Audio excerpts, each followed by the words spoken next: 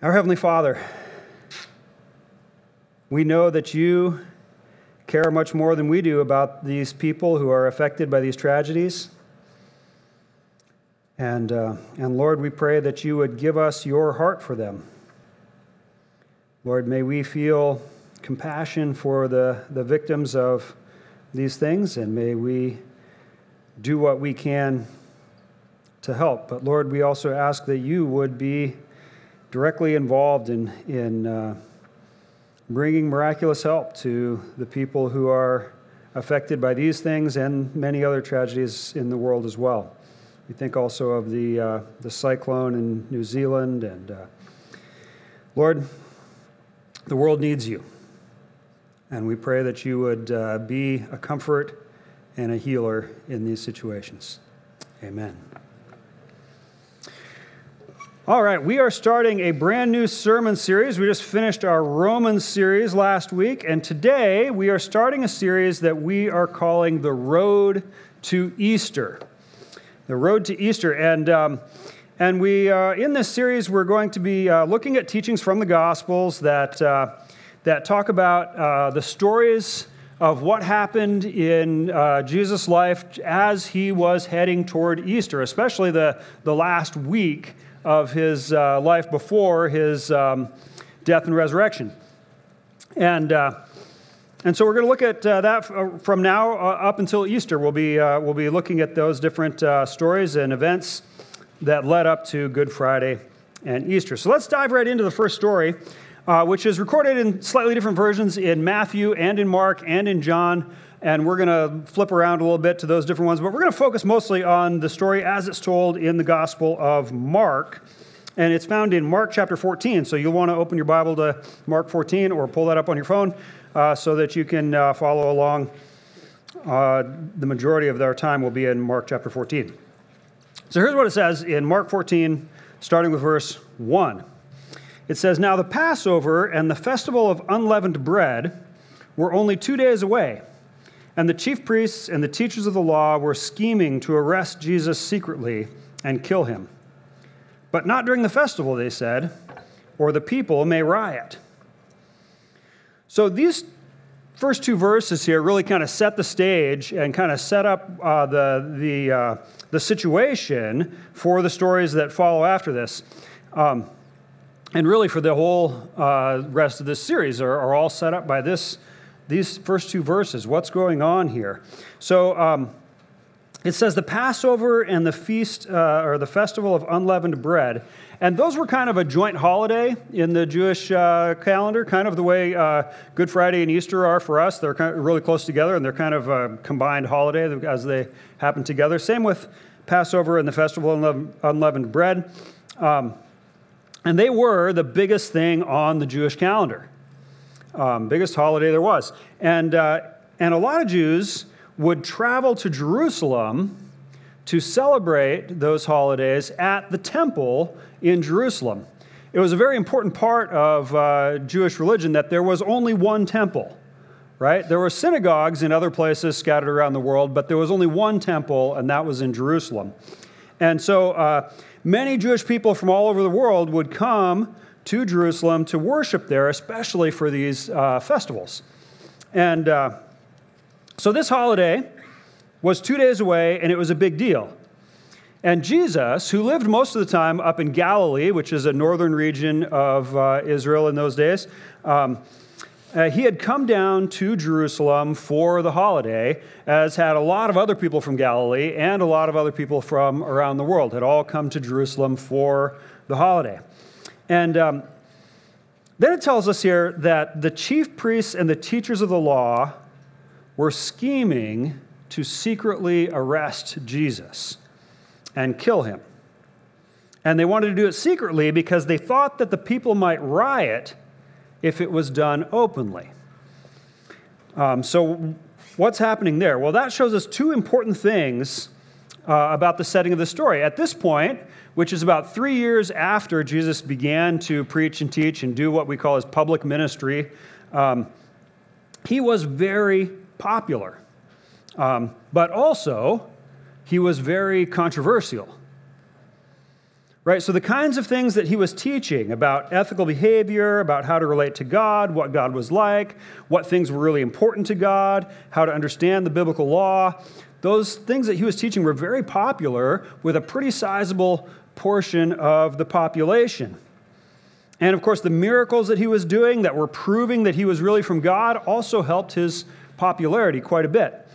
And I'm sure that a lot of people also really liked how he challenged the hypocritical religious leaders of the day and put them in their place. But some people did not like the things that Jesus was teaching. They were happy with keeping things the way that they were. And they did not want to see a young new teacher shaking things up. And sometimes we forget just how young Jesus was. Remember, I was mentioning earlier that we have a young adults thing over in Spenard, and our age group is 20s to 30s. Jesus was right in the heart of that demographic. He was, at this point, probably about 33. Young guy, shaking up the world. People did not like it.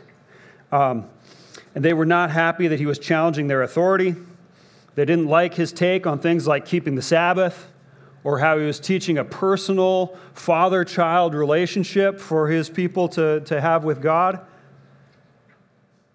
In the eyes of some people, Jesus was a dangerous man. He was too popular, and he was leading lots of gullible people astray from the traditional ways that people had of relating to God. He was challenging things and stirring people up to question authority. And it might even lead to a rebellion against Rome. And they knew what would happen if they rebelled against Rome. The Romans would crush them, which eventually is what happened. Not because of Jesus, but historically that is what happened. And many people also felt personally attacked by Jesus. Because, see, Jesus was a reformer. He was a lot more than just a reformer, but he was definitely a reformer. And a lot of people don't like reformers. The people who benefit from the status quo do not like reformers. And so we read that they were plotting to have Jesus arrested and killed.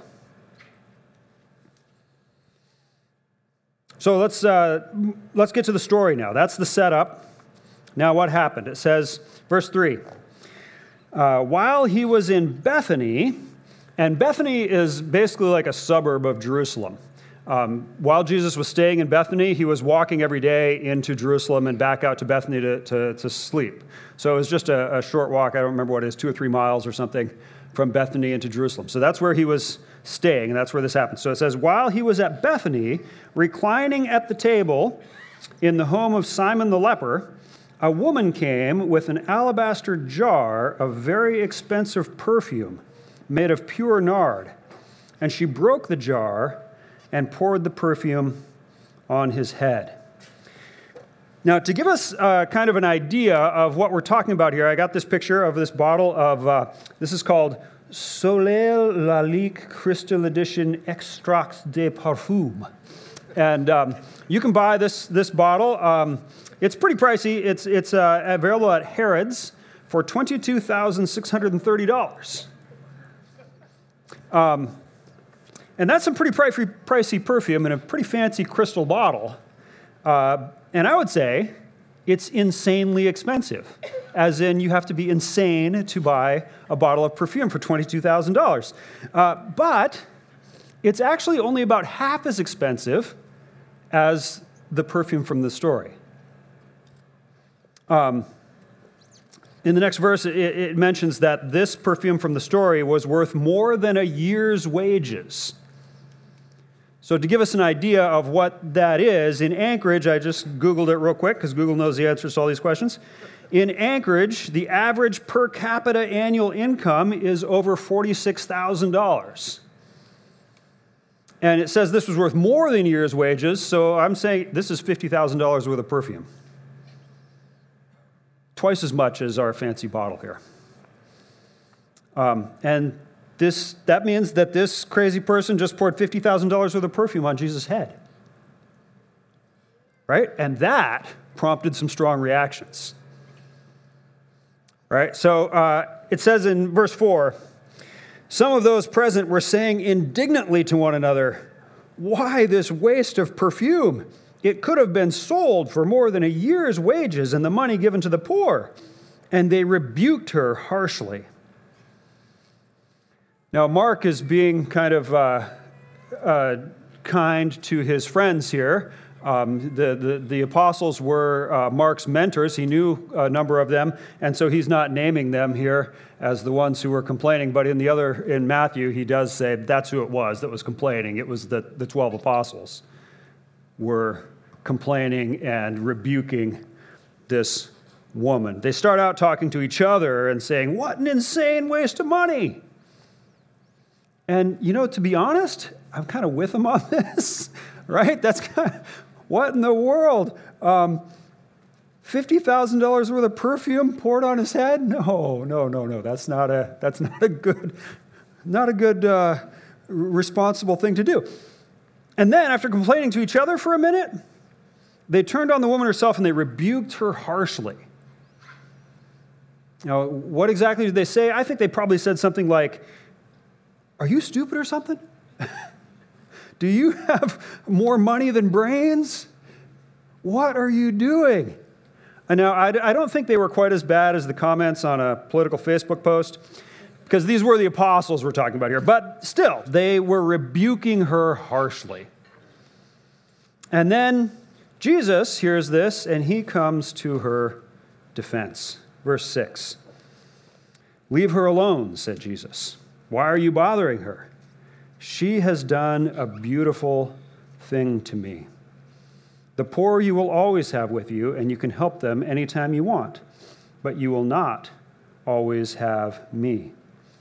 She did what she could. She poured perfume on my body beforehand to prepare for my burial.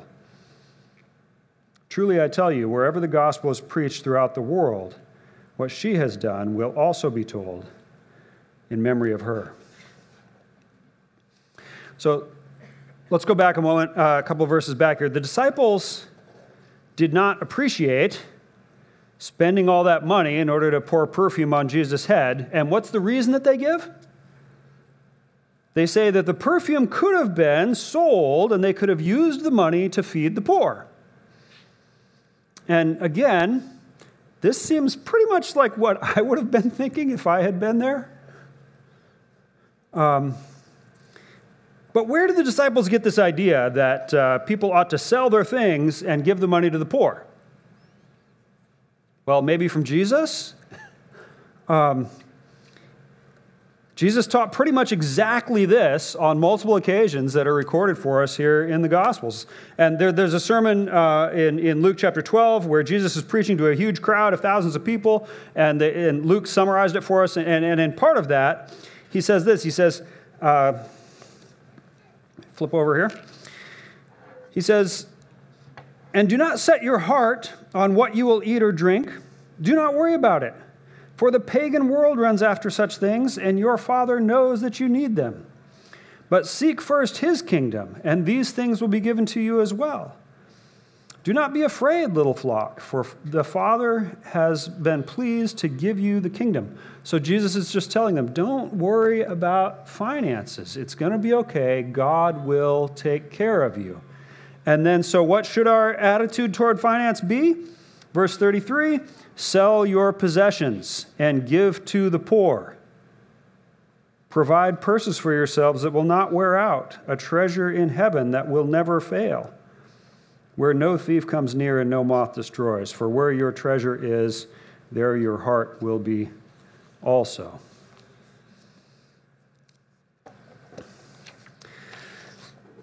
Sell your possessions and give to the poor. That was Jesus' teaching. So the disciples heard that and remembered that that was an appropriate thing. Now, some people have read our main passage today, and they focused on one of the phrases that Jesus said there. Some people have focused on the part where it says in verse 7, "The poor you will always have with you." And some people have used that statement as an excuse to not do much for the poor. After all, trying to eliminate poverty is impossible. Jesus just told us there's always going to be poor people, and so there's no point. But I got to tell you, I don't have a lot of sympathy for people that interpret it that way, because they are ignoring a mountain of biblical evidence that care for the poor is a Christian responsibility, and instead are focusing on one half of a sentence that they think discourages trying to help the poor. So what I say to those people, and what I think Jesus would say to those people, is sell your possessions and give to the poor. So, selling the insanely expensive perfume and giving the money to the poor seems like the kind of thing that Jesus himself would encourage. The disciples probably expected him to say something like, hey, wait a minute, lady, I don't really need such expensive perfume. A much cheaper fragrance will be fine, thank you. In fact, you can just puff a couple of little sprays on me, it'll be enough. And we don't need to waste this whole bottle. Instead, why don't we give me some normal perfume, and you can use that $50,000 to feed the poor. So who thinks that it would have been pretty reasonable and totally in line with Jesus' teaching for him to say something like that? Seems reasonable to me. But Jesus has something more to teach the disciples here. He says, no, what she did is good. She has done what she could. And then he gives the meaning of what she has done for him. He says that she has poured this perfume on him in order to prepare his body for burial. Now that's a bit strange. Usually, you wait until someone has died before you start embalming the body. But in this case, the woman is preparing Jesus for burial even before he has died. Now, why would she do that? At the very least, it seems like a pretty pessimistic prediction on her part that Jesus is going to die soon. Why would she think that? Well, it's because Jesus has been saying it over and over again for quite some time now that he is going to die. In fact, in Matthew's gospel, when he tells this story, he puts just 3 verses earlier in the same chapter this quote from Jesus. He says, "As you know, the Passover is 2 days away, and the Son of Man will be handed over to be crucified." Now, when you read that, I'm not quite sure. He says, "as you know," at the beginning. Maybe that was only referring to, as you know, the Passover is 2 days away, but it seems like it could very well be, as you know, I'm going to be crucified, because he's told them this many times. They should know this. So this was something Jesus has been talking about. And the woman with the perfume, and John actually tells us that her name was Mary, which seems like the name of about every other person in the gospel stories are all named Mary. But anyway, this woman was named Mary. She had understood what Jesus was saying better than the 12 apostles had. She understood that Jesus was going to die. And so she got this expensive perfume in order to prepare Jesus for his death and his burial. Why? It was because she loved Jesus. And this was the beginning of her mourning over his death. Because she believed that it was going to happen as he had predicted. And she was already starting to mourn. And why did she use $50,000 worth of perfume? Because she loved Jesus so much that no expression of her love was too extravagant for her. She loved Jesus extravagantly and wanted to demonstrate her love in an extreme way. And Jesus said, yes, that is the kind of expression of love and mourning that is appropriate at this time. She did what she could. She showed her love for him by giving something that cost her dearly. And Jesus praised her for it and honored her actions. And he even predicted that we would be talking about it here. Here we are on the ends of the earth, from their perspective for sure, thousands of years later, still talking about this woman. And Jesus said, that's what's going to happen.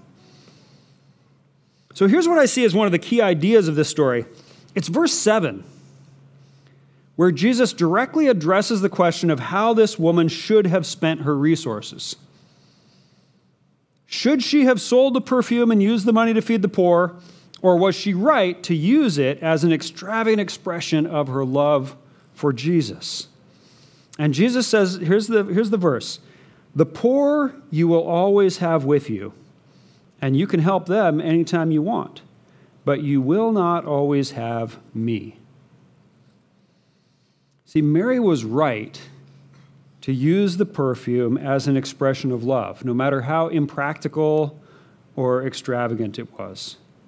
Jesus applauds her excessive actions because expressing our love for God is the right thing to do. But also because this was a crucial historical moment, right? Jesus, the one and only Son of God, the Messiah, God himself come down from heaven as a man, was about to die and be buried and raised to life. He was about to sacrifice his life for the sake of his people. And Mary correctly saw that at this moment, the right thing to do was to show her love for him. And she did it in the most over-the-top way she could come up with. So this was a unique historical moment. But was it the only moment in which it's appropriate to spend excessive resources to demonstrate our love for God instead of using them for more practical purposes like helping the poor? No, it's not the only time. There are other times in our lives that things will come up when it becomes appropriate to be excessive and show our love for God in extreme ways. We think of the time when the Israelites were building the tabernacle in the wilderness. And Moses needed all the materials and things to build the tabernacle, and so the people gave. And they gave so generously that Moses had to tell them, "Stop giving. I have too much now." That was another key moment when the people gave excessively to show their devotion to God at the building of the tabernacle. Maybe a modern church building project might, on a smaller scale, be another time when it's appropriate to give of ourselves excessively in a way that's not necessarily sustainable, but is something that we do to demonstrate our commitment to God at a particular time. Recently, a group of wealthy Christians pooled their money, pooled their resources to create a big advertising campaign to try to reach people with the gospel. And last Sunday was the Super Bowl, and during the Super Bowl, this group, their website is called He Gets Us. They purchased 2 Super Bowl ads. Those ads cost $7 million apiece, so they spent $14 million for 60 seconds of our time to promote Jesus.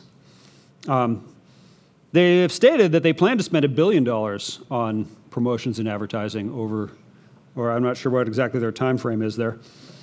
Now, some people have looked at that and they say, wow, is that really a good way to spend your money? You could have fed the poor. You could have built affordable housing. You could have funded seminaries, all kinds of practical things that they could have done with that money, instead of buying incredibly expensive Super Bowl ads for $14 million. But here's the thing. Those people believe that the world is at a place where we need Jesus. And they believe that they should be pouring out their perfume in order to make Jesus well known and to bring glory to him. Now, this woman in our story, she loved Jesus, and she wanted to show him her love. And so she did a beautiful thing to him. She did what she could, and she is clearly being held up as an example for us to follow. So be like Mary. Love Jesus. Demonstrate your love to him in extravagant ways. So how do we do that? How do we do that? Should we get on the Harrods website and order a $22,000 bottle of perfume that we can break and dump out for Jesus? Probably not. Jesus isn't here like he was then. That was a special moment when that was an appropriate thing to do. Jesus himself said, "You will not always have me." What does that mean? That means that his physical body is no longer here for us to do things like that for him.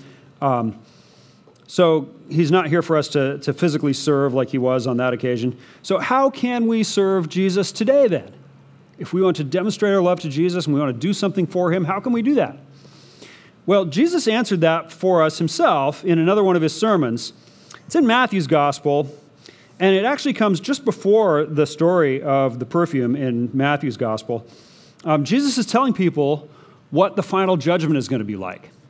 And he's telling them about how at the final judgment, the judge will sit on his throne and all the people will be gathered who've ever lived, and the judge will separate them into two groups. And then once they're separated into two groups, he will speak to each group. And here's what he's going to say to the first group. He's going to say, "I was hungry, and you gave me something to eat. I was thirsty, and you gave me something to drink. I was a stranger, and you invited me in. I needed clothes, and you clothed me." And then Jesus says that those people are going to ask, "Oh, when did that happen? When did we see you in any of those situations and do something for you?" And Jesus gave a very famous response. Matthew chapter 25, verse 40, it says, "Truly I tell you, whatever you did for the least of these brothers and sisters of mine, you did for me." Do you want to show love to Jesus? Do you want to give an extravagant expression of your devotion to him? Find the least of these. The powerless, the poor, the needy, and feed the hungry. House the stranger. Clothe the one who needs clothes. Because when we serve these people, we are actually serving Jesus. Of course, that isn't the only way to show our love for Jesus. There's other things besides, monetary donations and those kinds of things. There's many ways to serve people, but I would still say a primary way of serving Jesus is find the least of these and serve them somehow. It doesn't have to be with expensive gifts. It can be other ways of serving, but find ways to serve these people in need. The title for this sermon is Extravagant Love, right? Because Mary showed extravagant love for Jesus in the way that she poured out the perfume. And we should follow her example and also love Jesus and do what we can in order to do beautiful things for him. But there's another extravagant love in this passage, and that is Jesus' love for us. I've mentioned in this message that Jesus had been predicting his death. And now he says that this perfume is to prepare his body for burial. Here's the thing, though. If he knows that his enemies are about to catch up with him, why doesn't he get out of town? Why does he continue to go into the temple court, the most public place in the whole world for this purposes? Why does he keep going to the temple and preaching and teaching, knowing that what he is doing is provoking his enemies' wrath, and that very soon they are going to catch up with him and arrest him and kill him? See, he could have gone back to Nazareth at this point. He saw the danger and he could have said, "Ooh, boy, this is bad. I'm out of here. go back to Nazareth, gather up my carpentry tools, settle down to a nice life of a middle-class Jew living in Nazareth, doing my carpentry work, and forget all that stuff. That almost got me killed. But he didn't do that. Why not? Well, it's because he was on the road to Easter, right? And he knew that he was on the road to Easter. And he chose the road to Easter, even though that road would take him to some pretty dark places. He knew that that road would take him to betrayal and utter rejection by his closest friends, an unjust criminal trial, beatings, torture. He knew that that road would take him to being forsaken by God himself. And he knew that it would take him to his own physical death in one of the most painful ways that evil people ever invented for killing people, crucifixion. So why did Jesus choose that road? Because of his extravagant love. Love for who? Well, it was for you and for me. See, he knew that this road was necessary in order to win for us the forgiveness of sins. And if we were to spend eternity in fellowship with him in paradise, he had to go down this road. And he valued you so much that he looked at the road to Easter with all of its pain and suffering, and he said, totally worth it. He knew what was coming, and he knew that the perfume was preparing his body for burial. And he did not flinch. He endured it all out of his extravagant love for sinful people like me and like you.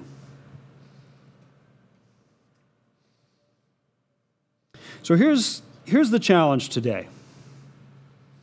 Here's the challenge from this story. In response to Jesus' extravagant love for you, how will you show extravagant love to him?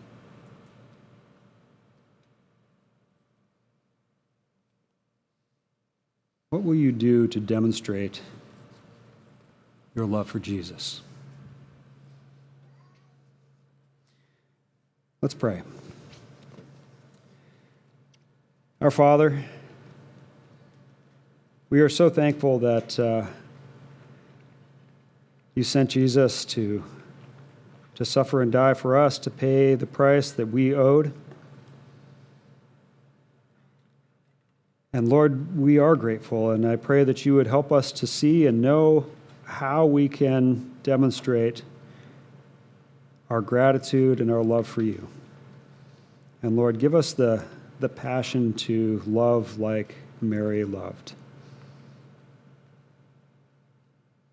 We ask this in the name of your Son, Jesus. Amen.